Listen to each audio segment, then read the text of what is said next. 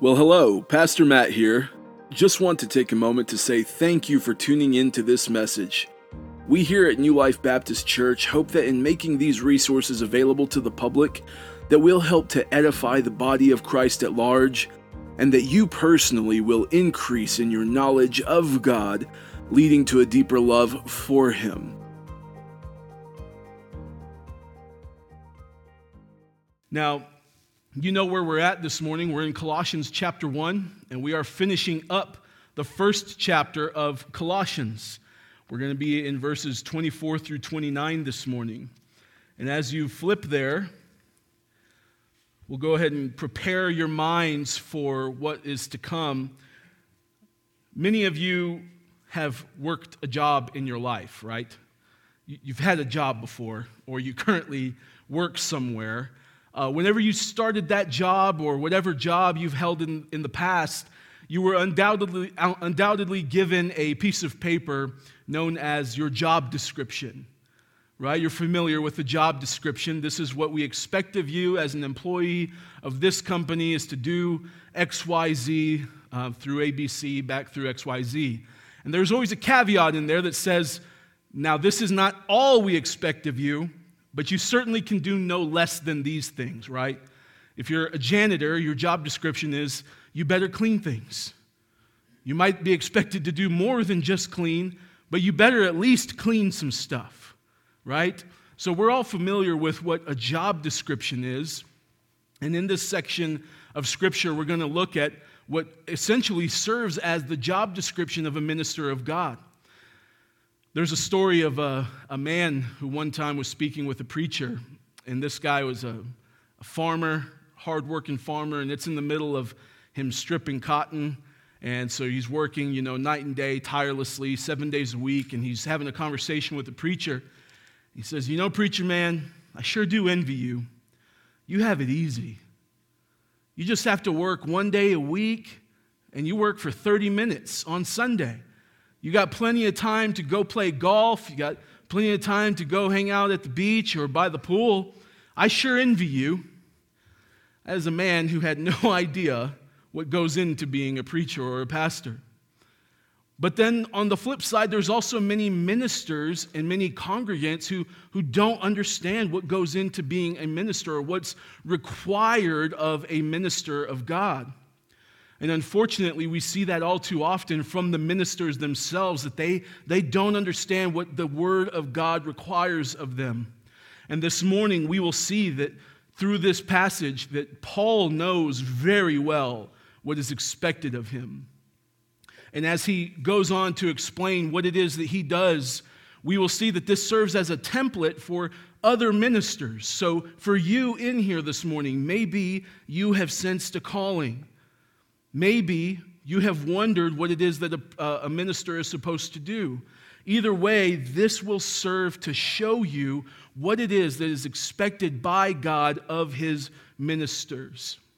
And we'll see that Paul wants the Colossians to know that he is very happy to suffer for their sake, because he knows that he is fulfilling his God-given ministry of leading them to maturity in Christ. Let's stand and let's read Colossians 1:24 through 29. Now I rejoice in my sufferings for your sake, and in my flesh I am filling up what is lacking in Christ's afflictions, for the sake of his body, that is, the church, of which I became a minister according to the stewardship from God that was given to me for you, to make the word of God fully known, the mystery hidden for ages and generations, but now revealed to his saints. To them God chose to make known how great among the Gentiles are the riches of the glory of this mystery, which is Christ in you, the hope of glory. Him we proclaim, warning everyone and teaching everyone with all wisdom, that we may present everyone mature in Christ. For this I toil, struggling with all his energy that he powerfully works within me. Let's pray. Heavenly Father, I ask that you be with us in this place this morning. God, I ask that you give us eyes to see and ears to hear wonderful and beautiful things in your word that we have not known before. God, I pray that you would use me just as a vessel this morning, Lord, that I would make the word of God fully known, that I would not preach or deliver this message out of some sort of selfish ambition, but solely for the glory of Christ, to make the word of God fully known for the good of your church this morning, Lord. I pray that you will send your word forth in power by your Spirit. In the name of Jesus, amen. You can be seated. So as I said a bit ago, this passage is going to serve as a sort of a template for a minister of God. And from this, we will be gleaning 6 commissions of a Christ-centered minister. We're going to look at 6 commissions of a Christ-centered minister from this text. Now, I'll preface this by saying these are not in order of importance, okay? I did not rank these because I didn't come up with them. We're just going to look at them in the order that they're presented in the text. And that's the order that we're going to read them in, okay? So, Paul is opening up by talking about suffering. So our first point for our first commission of a Christ-centered minister is that he must be prepared to suffer well. As Paul opens up this section, this is a staggering statement that he makes. Look at it. He says, "Now I rejoice in my sufferings." Think about that for a moment. You know, we have it different today. We have it backwards today. Today we say to people, whenever we're counseling someone who is suffering or when we are being counseled, we say, you know, one day you're going to look back on this and you're going to rejoice at what God has done for you. But what Paul is saying is, no, right now, in the middle of my suffering, I rejoice. And that word rejoice doesn't just mean that I power through it or that I grin and bear it. It means I rejoice in my suffering. Paul is setting the standard, not just for ministers, but for Christian living. Paul knows, he knows to the very core of who he is, that this life is not his. And that nothing that happens to him is about him or for him. It is for the good of the church and for the glory of God. And it is with that understanding that he is able to say, I rejoice in my sufferings. Now, that's not to imply that he's saying it's easy, or that he's saying you should just laugh and turn the blind eye to your sufferings and pretend like it's not there. No, instead, he's owning it because he knows that his suffering's not in vain. As we read in Philippians, it's another prison epistle, just as the book of Colossians is.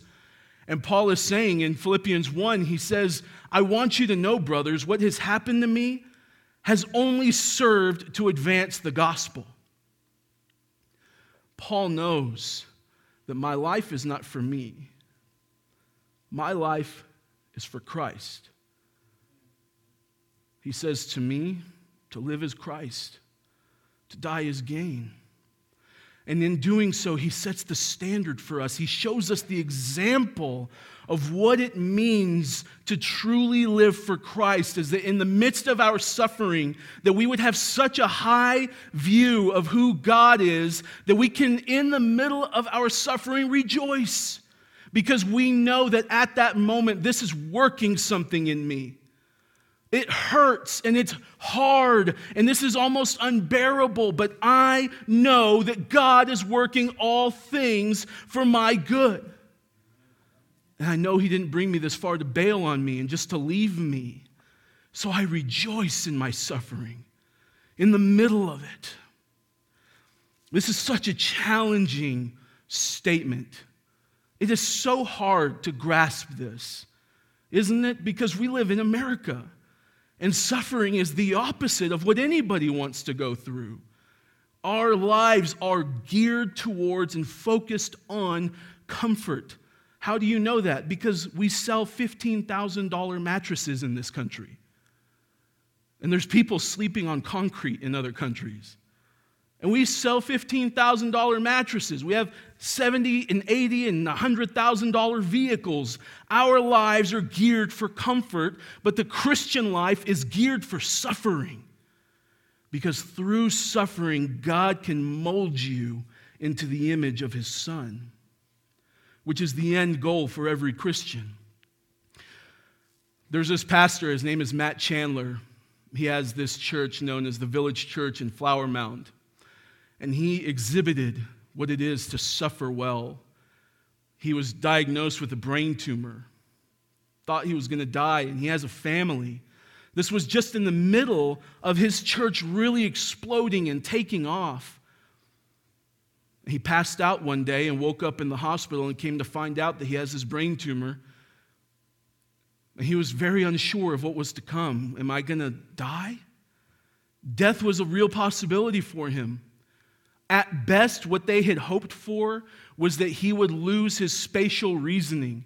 What that is the brain's ability to look at something and consider it from different angles, which, guess what? That's what you do as a preacher. So he's sitting there facing this immense suffering with little children in his home, with this wife that he loves dearly, with this church God has entrusted him with. And what did he do? He suffered publicly and suffered well. He now is cancer-free for the moment, but he doesn't know that there is still a possibility that it comes back.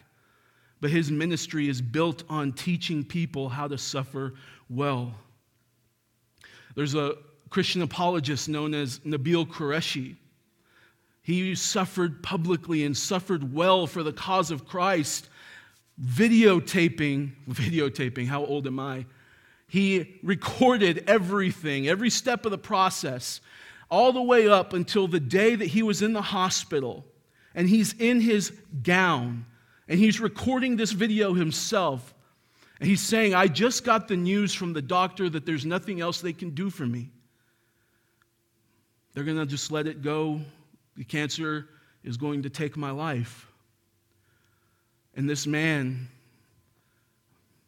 in front of everyone, prays and cries and says, God, you know what? I know that even now you could save me. But even if you don't, blessed be the name of the Lord. That's what it is to suffer well.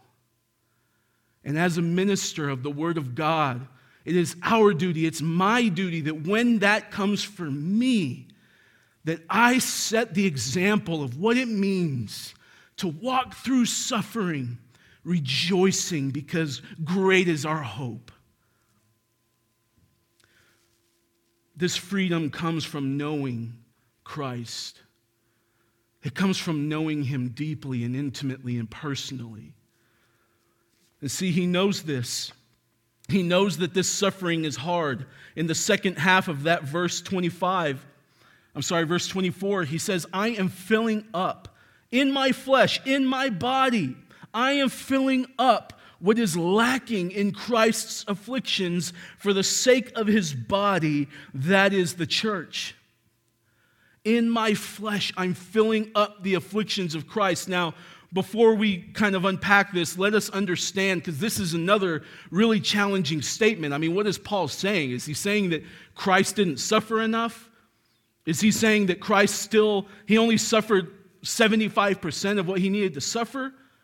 No, we know that's not true because of what we learned last week, that Christ's sacrifice was perfect. His suffering was perfect. His blood was sufficient enough to cleanse us from all unrighteousness. But what Paul is referring to is saying that since he is a member of the body of Christ, Christ being the head, Paul knows that he must suffer as Christ suffered. I have several different verses here that show us that the Bible prepares Christians for suffering. So I'm just going to read these to you. If you want to write them down and reference them later, feel free.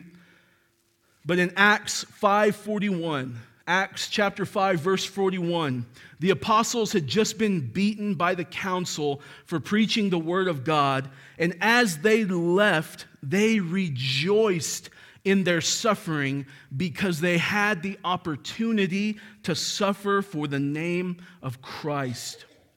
Acts chapter 14, verse 22, here the apostles are encouraging the believers. And this is just the regular believers, not missionaries, not evangelists, not other preachers or elders. This is just the Christians, the believers in the church. They're encouraging them, telling them that it is by many tribulations that we must enter into the kingdom of God. We must enter into the kingdom of God by many tribulations. That's Acts 14:22. 2 Timothy 3:12, he says, you will be persecuted for wanting to live a godly life. Anyone who wants to live a godly life will be persecuted. That was 2 Timothy 3:12. John 16:33, you know this one. Jesus himself said, in this world you will have trouble. You will have tribulation. It will happen. It's going to come. That's John 16:33. And then in 1 Peter 4:12 through 13, he says, don't be surprised. Don't be shocked when you have to suffer, but instead rejoice so that we can be overjoyed when Christ returns. Suffering is decreed by God for every single Christian. Why? Because this is how he molds us into the image of his Son. And as ministers, we must be prepared to be on the front lines of suffering and suffering well. The second commission that we see from this text is the commission that you must be called of God. Ministry is not a career choice. Paul says that he can suffer well here because he knows that he is called by God. He knows that this is for a purpose. So let's look at it here. He says, I am filling up what is lacking in Christ's afflictions for the sake of his body, that is, the church, of which, that's verse 25, of which I became a minister according to the stewardship from God that was given to me for you. He knows that he was called of God, and he knows that this suffering is part of it. Without a true calling of God, ministers will fall away. We see it time and again. Ministers who get into ministry just because they think, oh, well, I've tried a lot of different things. Let me try ministry. I think I would be good at it. And we treat it as though it were a career choice. And what ends up happening is that minister hurts himself and hurts a lot of other people too. Because ministry is a call of God. Charles Spurgeon says it this way: if he cannot help it, and he must preach or die, then he is the man. Not the man like, oh, he's the man, but he's the right person. He's someone who has been called of God. If he must preach or die, Paul says it this way in 1 Corinthians 9:16. For if I preach the gospel, that gives me no ground for boasting, for necessity is laid upon me. Woe to me if I do not preach the gospel. That is someone who is called of God into the ministry. He knows I don't have a way or a reason or a right to boast about my position because necessity is laid upon me. I must do this. I must preach the gospel. And for those of you in here who might be considering a move into the ministry, that must mark your life. That must mark my life. That if I don't do this, there's nothing else I can do. Woe to me if I don't preach the gospel. And you see, this has the opposite effect of what you would think. Preaching, a lot of people look at it as this high and lofty and glamorous even sometimes position because we live in the era of the celebrity pastor. But whenever you understand that you are called of God, you know you have no right to boast. I can't brag about what I do because God has put me here. Necessity is laid upon me. But I also know that in my calling, and this is true of any other minister, is that it's not for me. It is for the good of the church. Let's read it here. He says that. Let's look at verse 25 again. Of which I became a minister. And he's talking about the church. According to the stewardship from God. That's his calling. That was given to me for you. Paul is saying, this is my calling, but my calling is for your benefit. I am here to serve the body. That's what Paul is saying, and that's what enables him to suffer well, is because he knows that this is part of the job description. It is Paul's calling, but it is for their good. It is the minister's calling, but it is for the good of the church. Now, we have a lot of preachers and pastors who have this wrong. And they think that preaching is to make a name for themselves and to be known. And I want my name on the front of the church and I want my picture on the front of everything because they think that this is for themselves. But it's not. It is for the good of the body, the church. It is for the glory of God. Now, whenever a preacher believes that and they think that it is of themselves, they will ignore number 3, which is to preach the full counsel of God. Let's look at 125, the second half of 125 through 27. He says, to make the word of God fully known, the mystery hidden for ages and generations, but now revealed to his saints. To them, God chose to make known how great among the Gentiles are the riches of the glory of this mystery, which is Christ in you, the hope of glory. At the end of verse 25, he says it, to make the word of God fully known. Some of your translations might say to preach all of the Bible or to preach the full counsel of God. And that's why I summed it up this way, is to preach the full counsel of God. As a Christ-centered minister, your duty, your job, my duty, my job, what I have been commissioned by God to do is to preach all of this.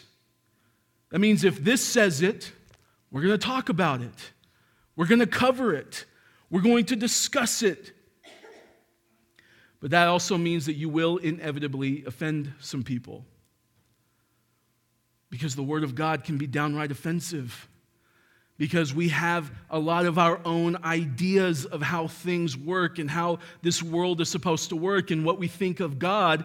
And here is the Word of God that flies right in the face of that and against it and says, no, you're wrong. This is what's true. And as a minister of the Word of God, my responsibility is to show that. To show that in Scripture. What the truth is, to hold up the Bible and say, this is what the Word of God says. Not to stand here and tell you a bunch of things that I think are cool or that I think are awesome or how I think you should live your life. My opinion is worth 0. Only God's Word matters here. And a Christ-centered minister is commissioned by God to make His whole entire word known, to preach it all. And guess what? That's why we're doing expository preaching. That's why we're going through book by book, verse by verse, chapter by chapter, because that is my duty, is to make the Word of God fully known. It's not because I saw it somewhere and I thought it was really cool and I wanted to try it. It's because I know that my job is to make the Word of God fully known. I'm tasked to do this. I must do this. Now, that's not to say that topical preaching is sinful or that it's wicked or that it's evil. It's not. And I hope I didn't give you that idea, because we will here from time to time break it up and do some topical messages. But the difference is that whenever a minister only preaches that way, you get a fragmented view of who God is and what the Bible says, because we're just hopping around. And we're taking this verse here and that verse here and a little bit of this and a little bit of that. So naturally, you don't get the full scope of what God is saying and who God is, because you're not making the Word of God fully known. So that's why we're going in this direction. Now, a minister who does not understand that his ministry is not unto himself will not preach the full Word of God. Why? Because I don't want to offend you. I want to keep my job. I want to make a name for myself. He's not worried about making the Word of God fully known. He's worried about making himself fully known.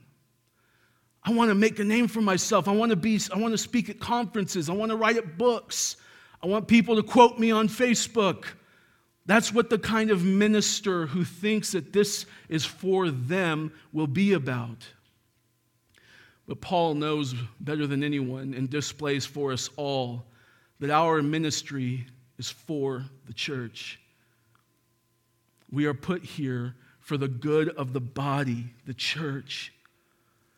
But the real danger is to not preach the full counsel of God, is to cut off the people from the hope of the gospel. Though a congregation may leave feeling really encouraged and really fired up and really excited, and man, you know what? Church was so good today. Pastor said this, this, and this, and this. Come Monday morning, it's fizzled out. Why? Because you were excited about what a man said, not what God said. Only God's word stands. That's it. You remember the verse from Isaiah. The flower fades, the grass withers, but the word of the Lord stands forever. Make the word of God fully known. And how beautiful this word is. Let's just take a moment and admire verses 26 and 27. He's talking about the Word of God, and he's saying the mystery hidden for ages and generations, but now revealed to his saints. Guess who the saints are? You. If you're a Christian, you are one of the saints. And this mystery that was hidden for ages and generations has now been revealed to you. Verse 27, to them God chose to make known how great among the Gentiles are the riches of the glory of this mystery, which is Christ in you, the hope of glory. Church, Christ in you, the hope of glory. Not just in the preacher, not just in the missionaries, not just in the evangelists. Christ in you, the hope of glory. You, this is personal. This is for you, not just for me. Do you see that? How beautiful this is. See, at one time, we are Gentiles. Anybody who's not a Jew is a Gentile. We are Gentiles. And at one time in human history, people like us could not know God. The promises to the Israelites were for the Israelites. But now, because of the amazing, incredible richness of the love of God, He has made a way for you and for me to know Him personally. To have Christ within us. What a beautiful truth this is. And to not preach the full counsel of God is to cut people off from that hope. Because the hope of the gospel is in the word of truth. You remember that from the first part of Colossians 1. The word of truth, the gospel. That's where our hope is rooted in. We learned the past 2 weeks of the person and work of Christ, that because he is God in the flesh and spotless and blameless, that his sacrifice successfully cleanses us of our sins. That because of who Christ is, his blood is so precious that it can cleanse even the most wretched, vile sinners to make them white as snow. That if you are in Christ, Christ is also in you, and you have the hope of glory. You have the hope that one day you will be with him in eternal bliss. That's for all of us. What a joy that is. What an absolute joy. And whenever you know that, whenever you hold fast to that, you can rejoice in suffering. Because you know that Christ is in me. And he is the hope of my glory. He is the hope that one day this will all be worth it. So we rejoice. The question is this morning, do you have that hope? I would be remiss if I missed this opportunity to ask you, do you have that hope? Do you have Christ in you? Have you called upon the name of the Lord and repented of your sins and put all of your trust in him? And if not, I implore you this morning, be reconciled to Christ. Come to him. There has never been a sinner so filthy that his blood can't cleanse you. Trust me, I'm one of them. But his blood is so mighty and so precious that it can take even the worst of the world, even the scum of the earth, and cleanse them and make them holy and righteous before God. That is the hope of the glory that you and I have. Next, we see that another commission is that we must proclaim Christ. That's from verse 28, part A. The very first part, he says, him we proclaim. It is Christ who we proclaim. I do not stand here to offer you religion. I do not stand here to offer you morality. I stand here today to offer you Jesus Christ himself. It is an opportunity to know a person, not to adhere to a certain list of standards and rules and regulations, but to know Jesus Christ himself. Him we proclaim. That is the fourth mark of the Christ-centered minister, is he must proclaim Christ. In 1 Corinthians 1:22 through 23, he says, for Jews demand signs, and Greeks seek wisdom, but we preach Christ crucified, a stumbling block to Jews and a folly to Gentiles. A Christ-centered minister will not cave to the whims and demands of the culture or society, but will instead stand firm on the word of God and proclaim Christ. A Christ-centered minister will preach the truth that Jesus Christ is the only way to salvation, and that one must repent of their sins and put all faith in Christ. A Christ-centered minister will not preach his own thoughts, opinions, or any other version of man-made wisdom. He will avoid human philosophy, tricks, schemes, and even cleverness if it means it will get in the way of people seeing Christ. I don't know if you've noticed or not, but Paul is talking a lot about Jesus. I mean, a lot.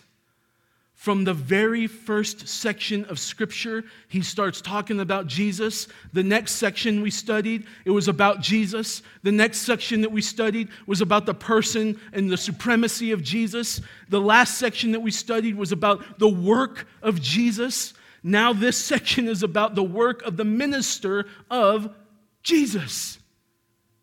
Church, all of this is about Jesus. It's all about Him.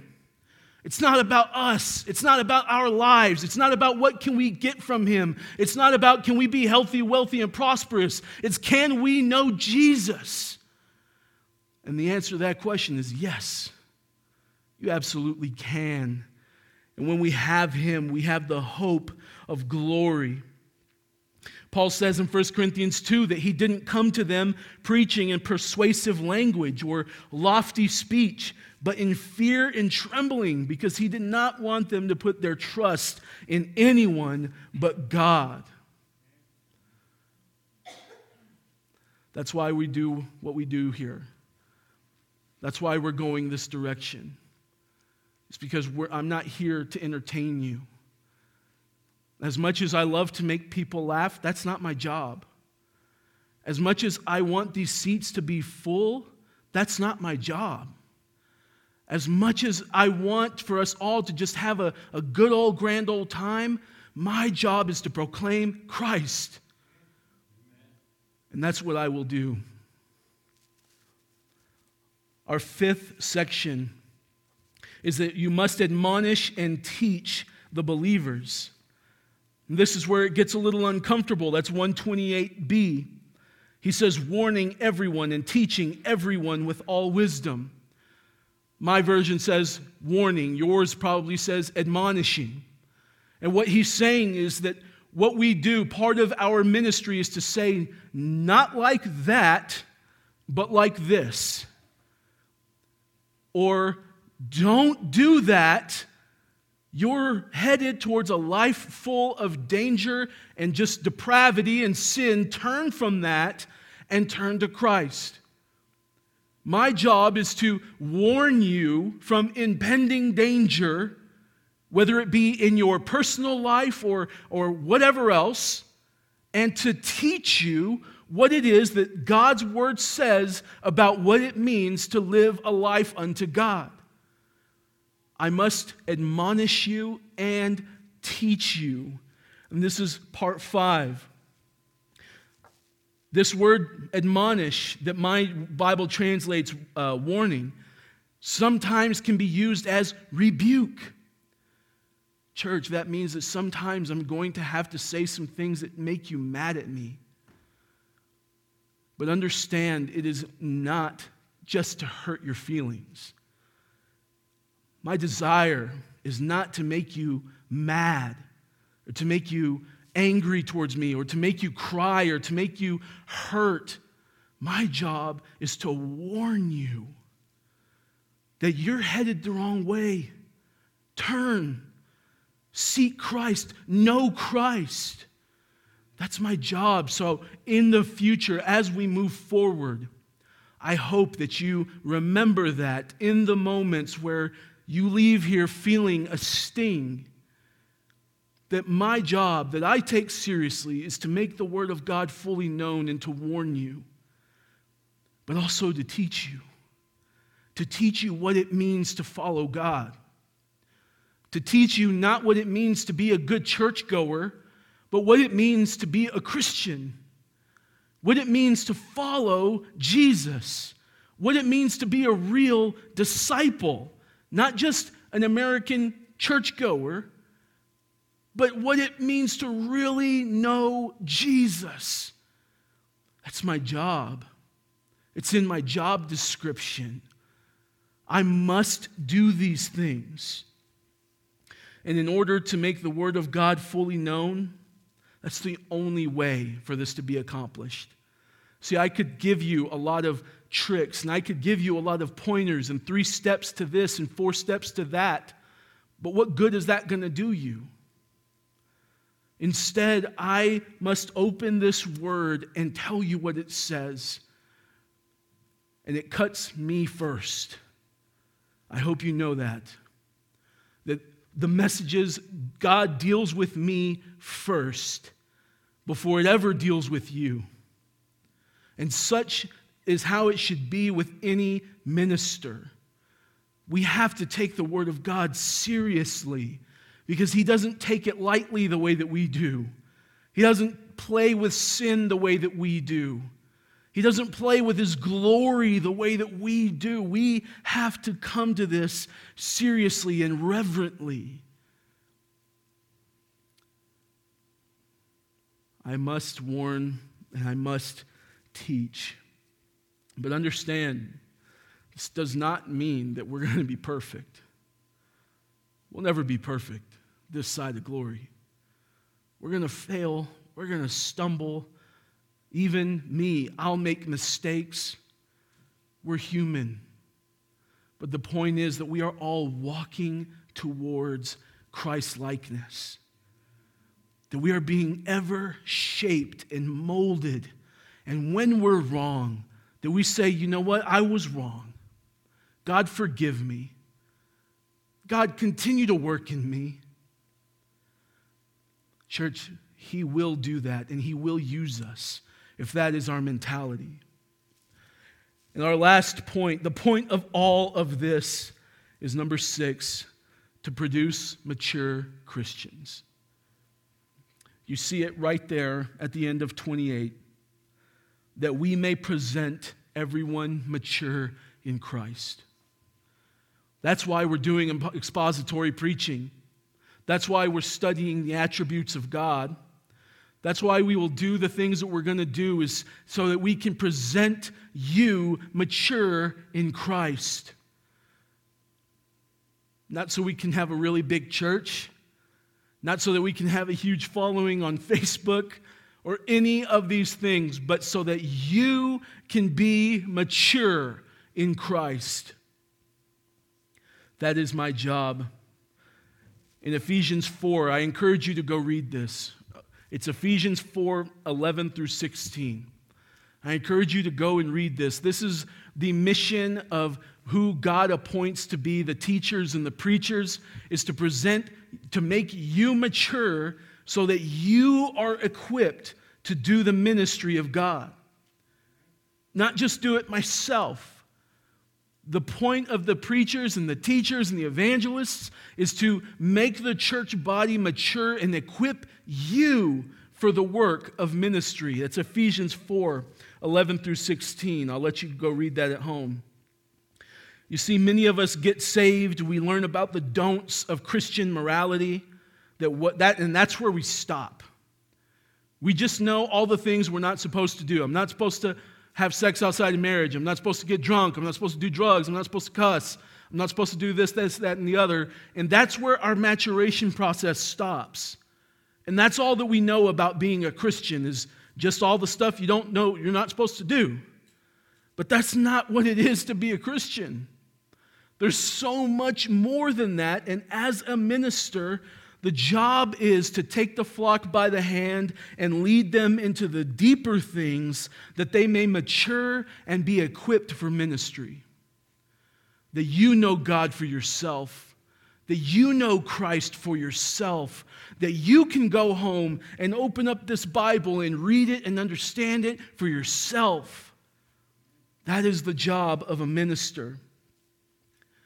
The point of all of this is that the flock may know Christ and grow in Him.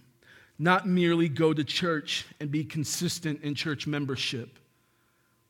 A mature Christian is not one who has just been going to church for an extended period of time.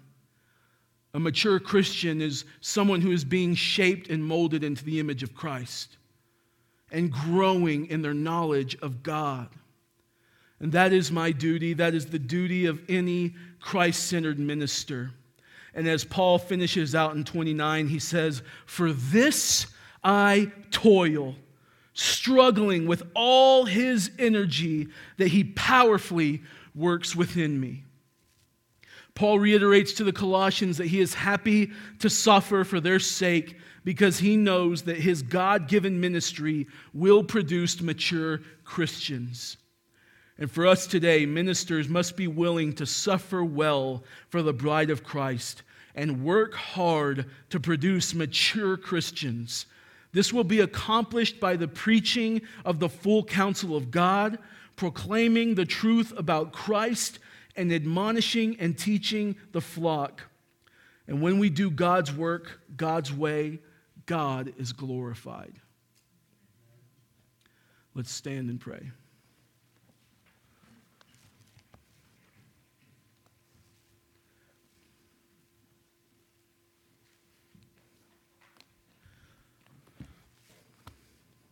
And we will pray and we'll be dismissed this morning.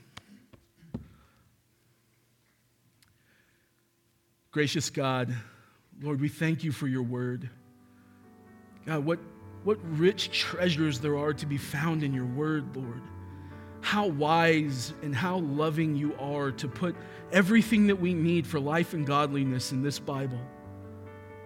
God, I thank you for being so wise and so loving and so caring to design the ministry this way, Lord. God, and I pray that for the sake of this church, God, that you will make me a better minister. For the sake of this body, not for my own good, not for my own recognition, not for high fives or for glory of myself, but for the sake of this body, that this body may be presented to you in maturity in Christ for your glory, Lord.